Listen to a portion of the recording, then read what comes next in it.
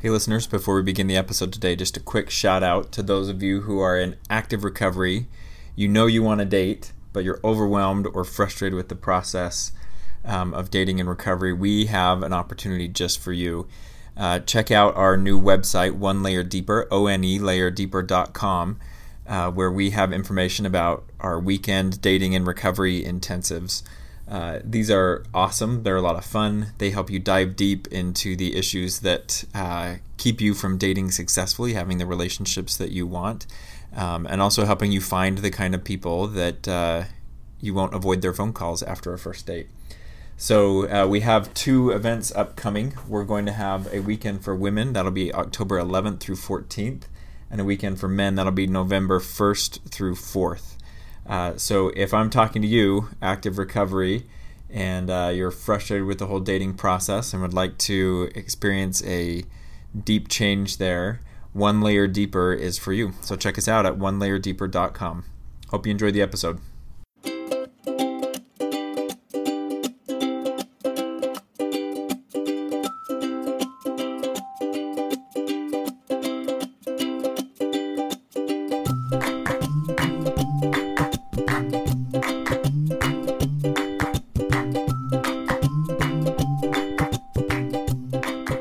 This is the Thanks for Sharing podcast, the podcast where we explore all things recovery, healing, and relationship.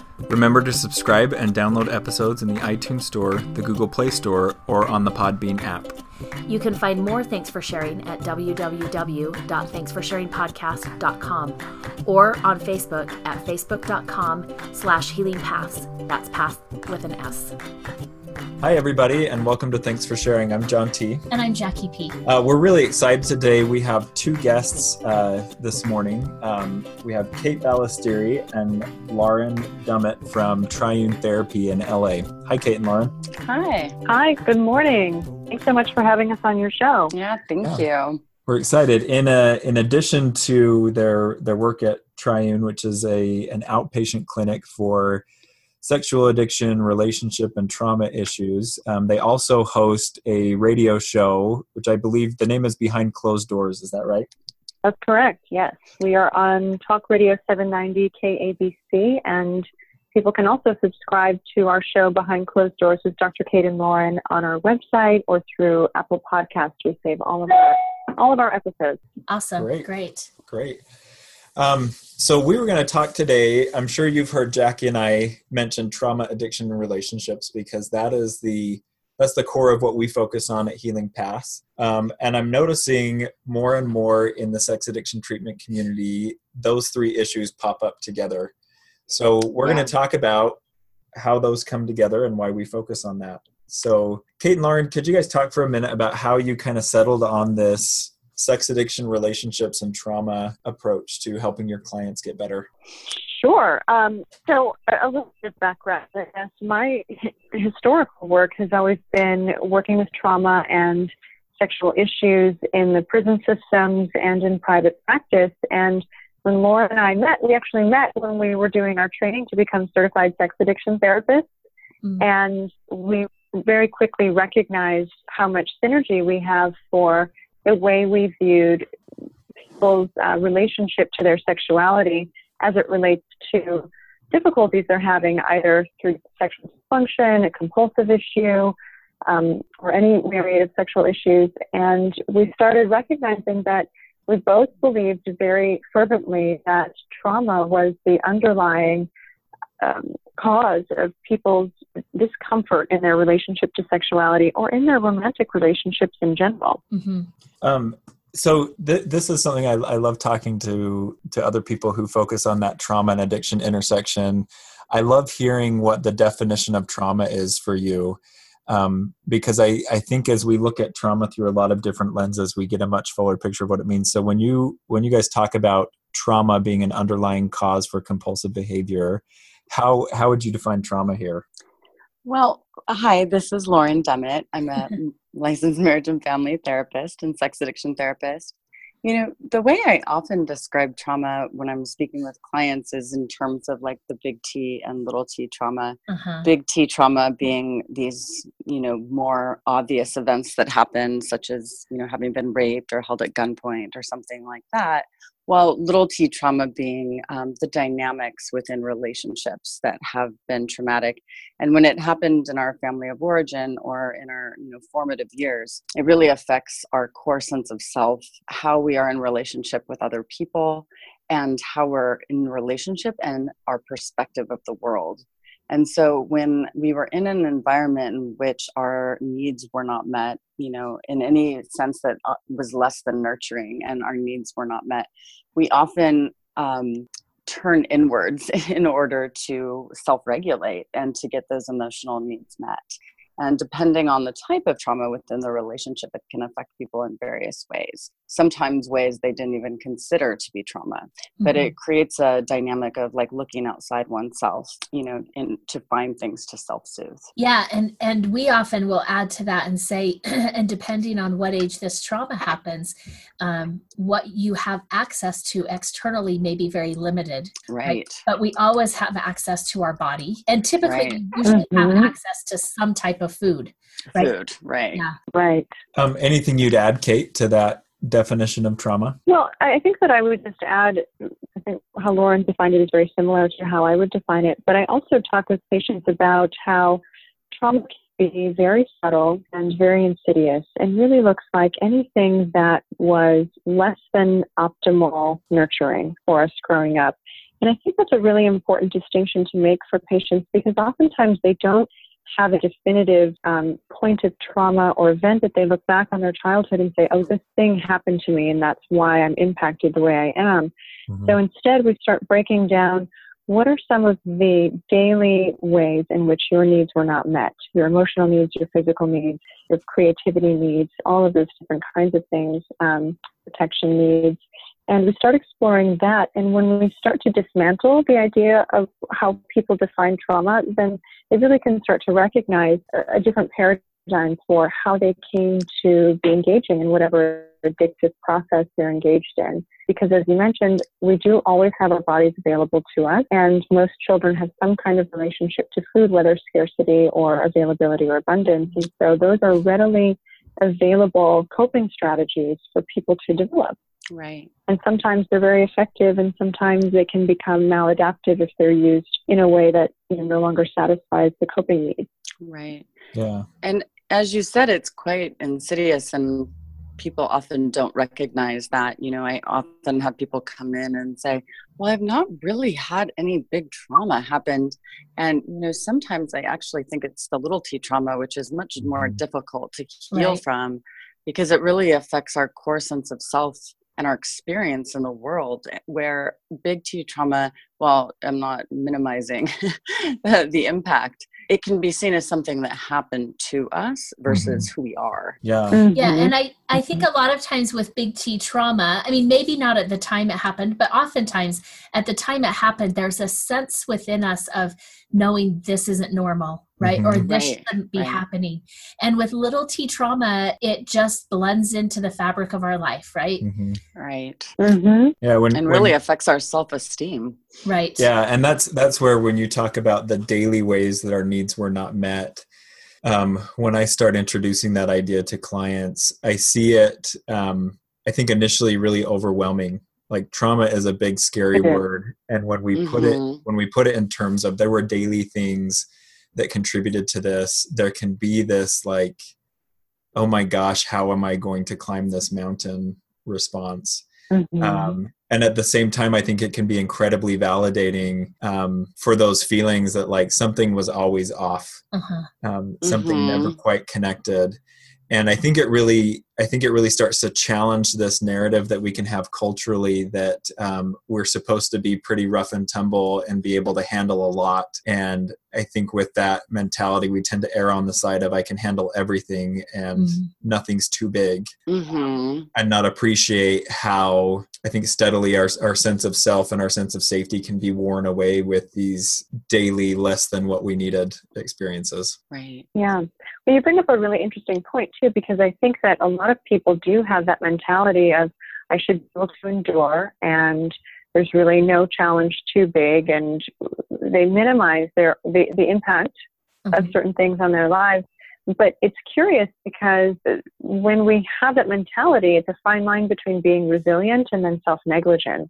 Right. And I think that a lot of people who grow up with very subtle kinds of little t trauma, such as being invalidated emotionally on a regular basis, or having a parent tell you, oh, that's not how you feel, or we don't talk like that in this house. We don't express those kinds of feelings in this house, either explicitly or implicitly. People learn to shut down those parts of their experience. And again, the question is, at what point does it change from being resilient and to being counterproductive in someone's life? So I kind of look for that pressure point with people.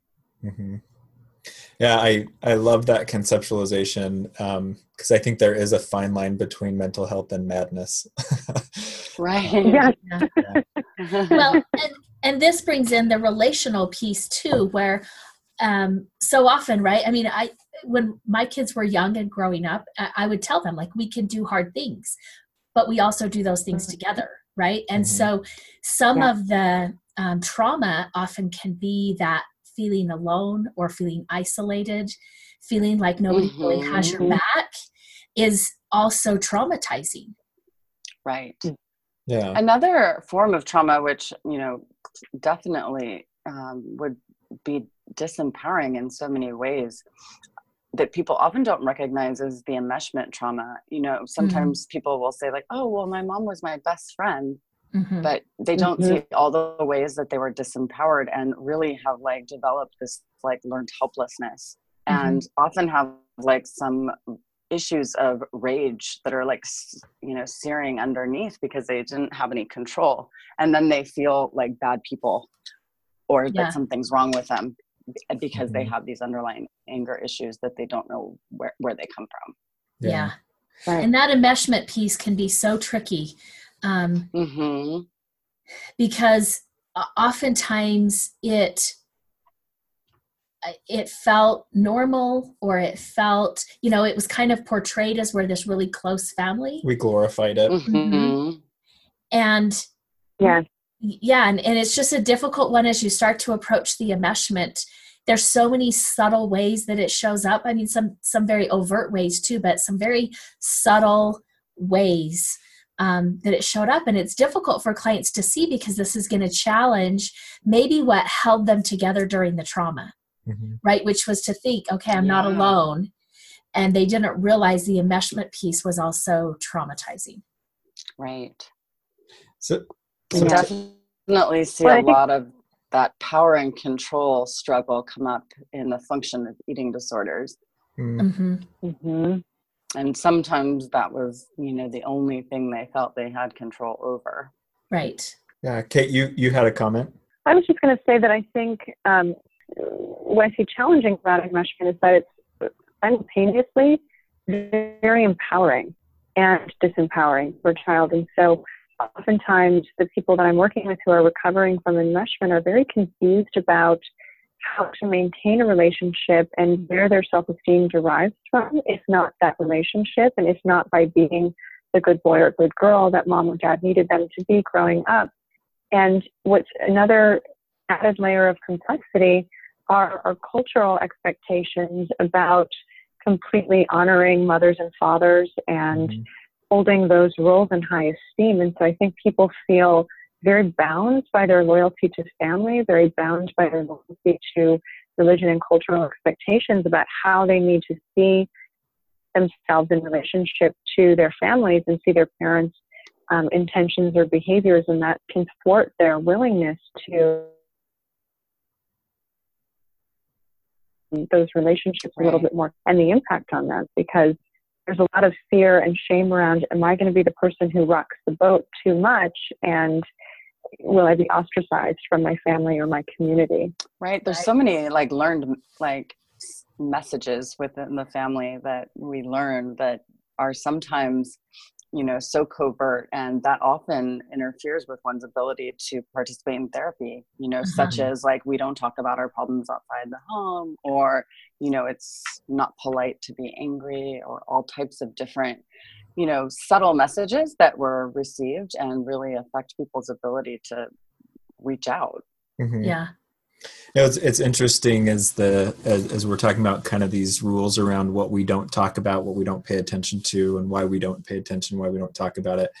I think about the relationship work that I do with couples in recovery, and how so much of that comes back to, here's what happened for me in the moment, and I'm recognizing and taking ownership for the difficulty that created in our relationship. Let me also tell you the backstory here. Like, here's the template that I came from. Here's the family that I came from. Here are the beliefs that I internalize. And a lot of that getting healthy in relationship requires us to break those rules around don't see, don't feel, don't talk. Mm-hmm. And I see this often in addiction, right? Where they take that enmeshment, whether they've identified it as such or not, and as they start getting into and forming other relationships, right, they don't know how to individuate without maybe doing this big fuck you, right? Mm-hmm. I was going to say F right. you, there it goes. We got to put the explicit. And so, but sometimes in their family, they can't do that, right? So they're doing it everywhere else. And in the family, they're still kind of beholden to this role that they were given and that they played in order to still belong, right? Mm-hmm. And as we talk about that, yes, as human beings, we do have a need to belong and to be accepted.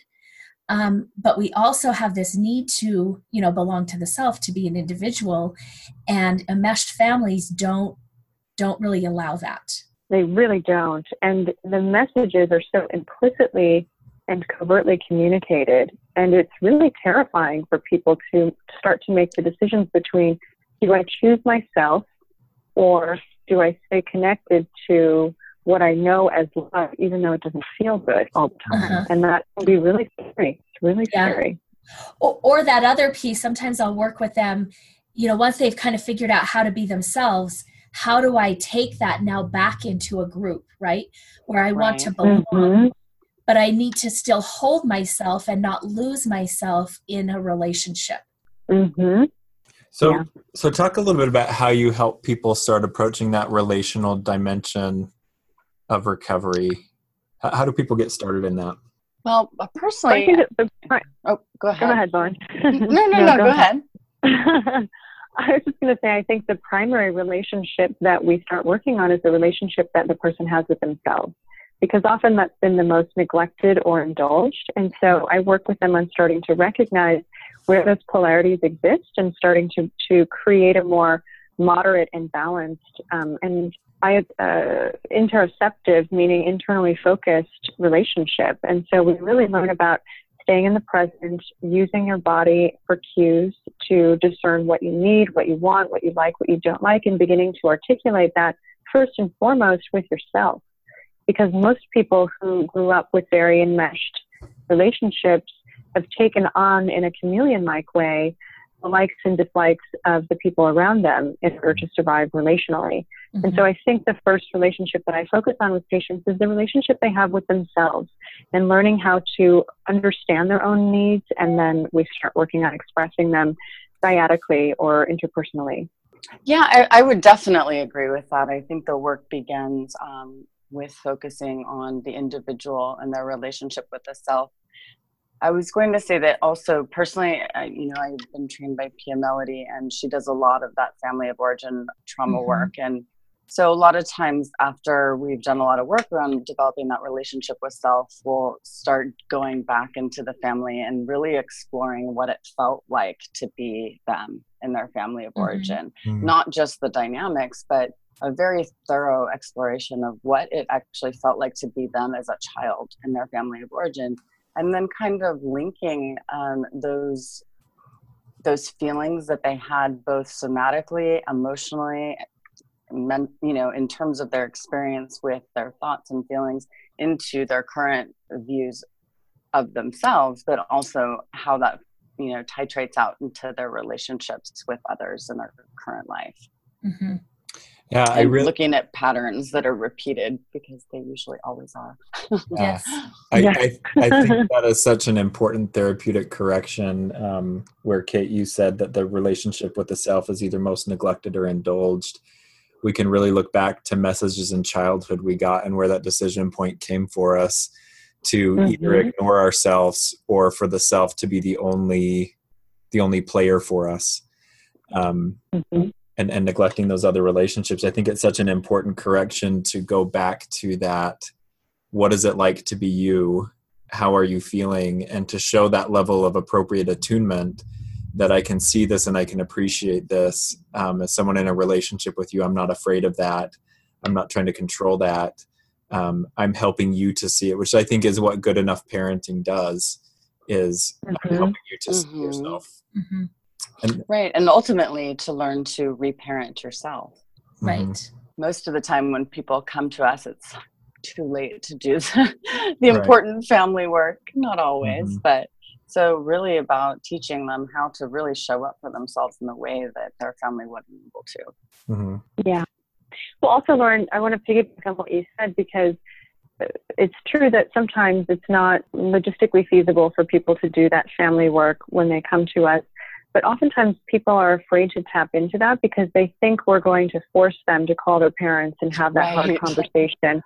And that's a big barrier. And I want to highlight for anyone listening that often this work can be done without involving your actual parents or family in reality.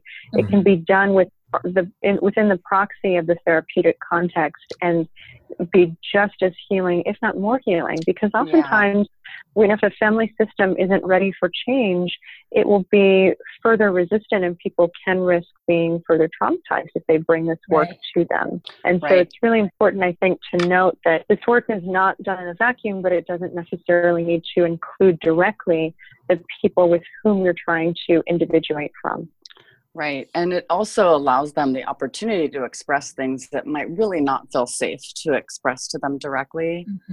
And another thing is in terms of looking at like the loyalties that lie within families and the feelings that come up for people as they begin to approach this work.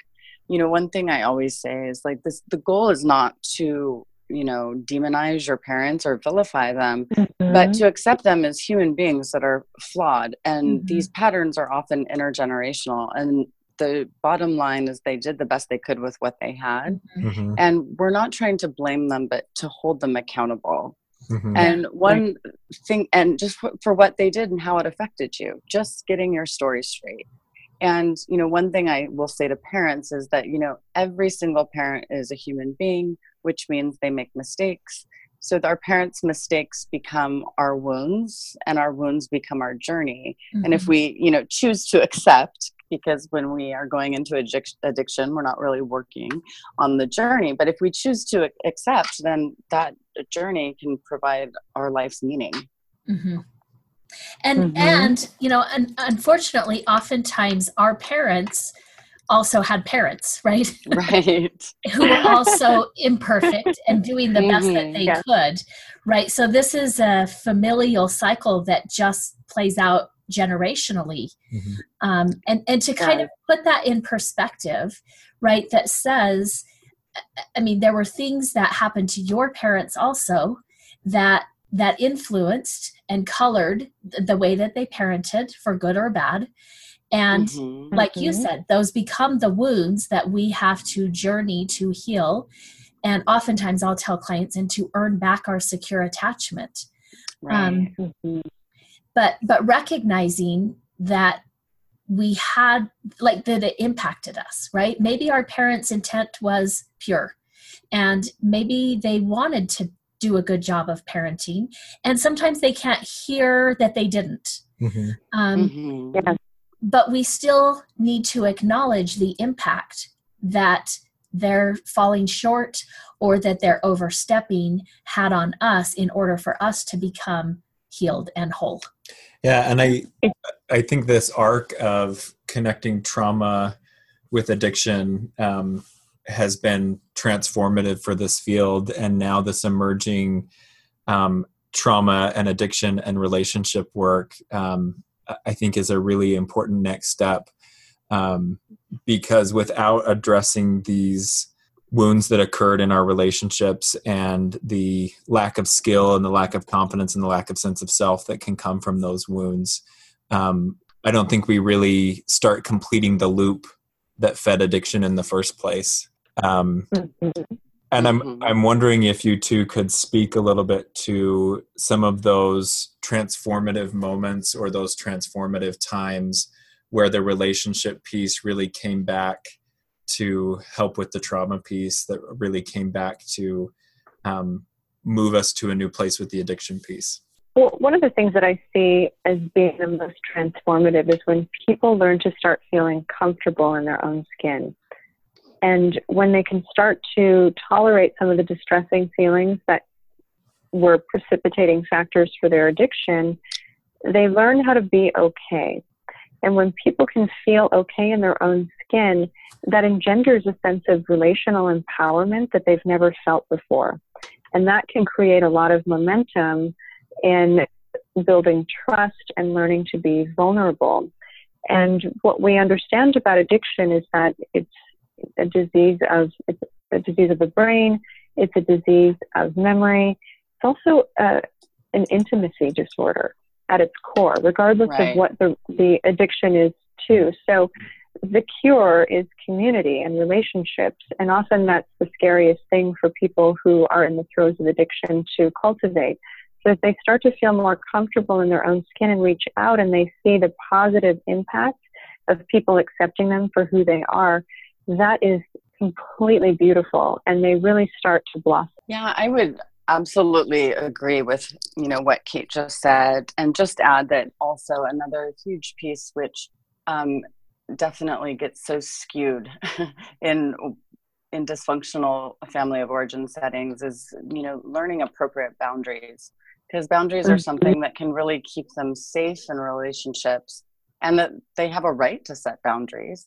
But also learning the containment boundaries on how to contain their thoughts, their feelings, and emotions, so that, not only can they protect themselves, but they're also protecting others in a sense by being able to contain their behavior. Yeah. I've seen this happen with many clients, right? Where as we're doing the individual work and they're starting to feel a voice and they're starting to feel comfortable in themselves, right? They'll do what I'm like, okay, now just because you found your voice doesn't mean we go around yelling at everybody, right? And using it at the maximum capacity that we can. We've got to now find the balance. And so, yes, you get to be you with all that encompasses, but that's not necessarily being relational, right? So there's that other piece of learning how to be you within a relationship that isn't all about you. Right. And, depending on the addiction, often they feel very out of control, or they have too much control. So learning the appropriate, boundaries and containment can really help them feel a lot safer, even from themselves. Yeah. And I think that I love how that concept of relationship for you comes back to that. It starts with the comfort with the self, and it starts with the relationship with the self, which is so cliche in our field. But I think there's a reason why it's cliche, because it's one of those truths that you can't slice any other way. Right. So I'm wondering I agree. if you guys could maybe speak for a minute to, I had a session earlier this week with a fairly new client, and we were talking about the sexual addiction, and as far as he's aware, there's no sexual trauma. So he was just kind of like, but why did I end up a sex addict and not an alcoholic, right? Or why did I end up here and not there? And we were just kind of talking about, I said something to the effect of our sexuality is such a core part of who we are. And he was just like, tell me about, I don't understand that, right? And I did tell him, I said, I don't know that I can do that in one session, right? This is something we're going to be unpacking and unfolding throughout your journey. But I thought that would be an interesting thing for us to talk about, and just kind of talk about that sexual part of us. and why it is a core part of who we are. Any thoughts? Well, I think, first of all, when you were talking earlier about like the fact that when we're young, depending on our age, we have very, very limited access to outside resources. And one of them is our bodies. Mm-hmm. And so, turning towards our bodies as a distraction from pain and that's a way to self-regulate and soothe is one of the first things that we have access to. Also, I think in terms of our sexuality, I do think it is a core sense of self. And so even children have sexuality. And so I think there's a big correlation between shame and sexuality and sex addiction. And I don't think it always necessarily is sexual abuse, mm-hmm. but, somehow they're often, depending on their life experiences, their shame was introduced and it got wrapped up in their sexuality. Yeah. Anything you wanted to add, Kate? I would echo that. I think the tapestry of our sexual arousal templates and our behavior is really vast. And we have lots of different things that are influencing how we relate to our sexuality. So we often have some kind of genetic imprint that influences our sexuality and our sexual behavior. And then we pepper into that all of the overt and covert messages that we received growing up through our family, through any religious community, through our cultural community, through our local community, and then the greater culture of wherever we grew up. And all of that shapes how we see sexuality and how we behave and interact sexually with other people. And so it's hard to point definitively to one thing and say, this one thing right here mm-hmm. is what shaped mm-hmm. my sex addiction, mm-hmm. because it's so many different variables that are layered into that. Mm-hmm. But I think it's important to note that it's an epigenetic process, right? Mm-hmm. So we have some kind of biology and genetic disposition to why we become addicted to certain things versus others. And then that is fleshed out based on what we're exposed to in our formative years. Yeah. Yeah. I also would add our sexuality, I think, is one of the purest forms of us. Yeah. When you look at how that links in the brain, there's a survival linkage, there's an emotional linkage, there's a community linkage, mm-hmm. there's a primal linkage. Right. Yeah. And every aspect of us has a quote unquote shadow side, and then we've got the side that is easier for us to accept. And I think our sexuality is one of the most direct paths to our history, to our emotions, mm-hmm. to our connections. Mm-hmm. And it's even interesting in the work that I've done with some clients who are primarily substance users versus behavioral addiction. There's still a very critical sexual component to address mm-hmm. In their work. Mm-hmm. I don't think we get through life without our sexuality being impacted by our experiences and our sexuality reflecting our experiences.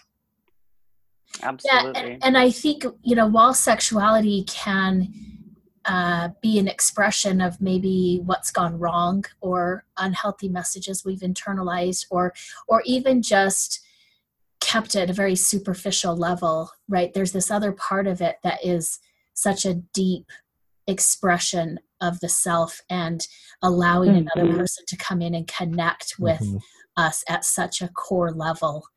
Right. Yeah. Yeah. Just even in terms of the arousal template, I mean, there's so many messages around sexuality in the media and advertising on TV that are all around us, both subliminal and overt. And I also think that the subtle ways that people use their sexuality in order to manipulate and persuade, there's very subtle messages that people learn very early on. Mm-hmm. I remember even watching Gilligan's Island, and that, is it Mary Ann or Ginger? I remember watching her and being really affected by the way that she used her sexuality mm-hmm. to influence people. And that wasn't a show that wasn't appropriate for young children. Right. So, we're impacted so early by things that most people might not even recognize. Well, and as you were saying, with that show particularly, right, it puts up two females. I mean, you've got Mrs. Howell, too, who's just kind of old and non-sexual, right? Right. The girl next door. Yeah. But then you've got Marianne and Ginger, who very much are like, you know, Marianne doesn't come across as somebody who's very sexual, but she's this very sweet, very nice, likable girl. Right. Mm-hmm. And then you've got Ginger, who is a woman, right, and encompasses her sexuality. Right. Yeah. Right. Yeah. Interesting. You know, just to watch those shows and that we're ingesting messages that we're not fully aware of. Well, and here's, I love that this conversation took a Gilligan's Island turn. Because I think that highlights this whole, like, I'm sure that the writers, I can say this with a degree of confidence, I think. I'm sure the writers did not intend to explore that. Right. Right. And it's the same thing with our lives. Like it or not, it's going to come out. Mm-hmm. Like it or not, it is a part of you, and it's part of how it's going to drive how you interact with yourself, how you interact in your relationships, and knowing that part of us, and being able to make peace with that part of us, and even being able to hone that part of us to enrich our lives, I think is what gets us health, is what gets us well-being. Yeah. Right. Absolutely. Okay. And Lauren, we're really grateful to you for the time that you've spent with us today. Oh, and thank you so much. Yeah, thank you so much for having us on your show. This has been wonderful. Yeah, it's been a great conversation. Really fun. How do our listeners find you? If you could just say that again. Absolutely. They can check out our website at triunetherapy.com. That's triune.com, triunetherapy.com. And they can also find us on Facebook and Instagram under the same handle, Triune Therapy Group. And we'd be happy to consult with anyone who would like to learn more about some of the services that we offer or about what we've been talking about today. Right. Relationship between trauma and addiction and relationships. And I might just add that we host a radio show that's on 790 KABC in Los Angeles, in which we talk about these type of issues. And if you're not able to catch it when it airs at 6 p.m. on Saturdays, you could also find that in podcast form on our website. Great. Awesome. And we'll put those links up in the show notes. Thank you for your time. Thank you. Thank you. At the end of this episode, we want to remind you that your story matters. Remember, there is something meaningful in every chapter. Don't wait to share your story till it's finished. You can share your story with us on our Facebook page, Healing Paths, or on our website, www.thanksforsharingpodcast.com. This podcast is solely for the purpose of information and entertainment and does not constitute therapy, nor should it replace competent professional help. At the end of another episode, we want to remind you that nobody has time for perfection. We are pursuing progress. And remember the prayer of the perfectionist. Help me remember I can't do it all. Help me to take things one step at a time, and that the only step I need to focus on is the next right step for me. Help me to remember that life is a journey. Help me to be able to separate all that I am learning from all that I have to do. Help me to remember that I am not alone, that I can ask for help. Help me to strive for frequent awakenings, not mastery. I am enough. Amen.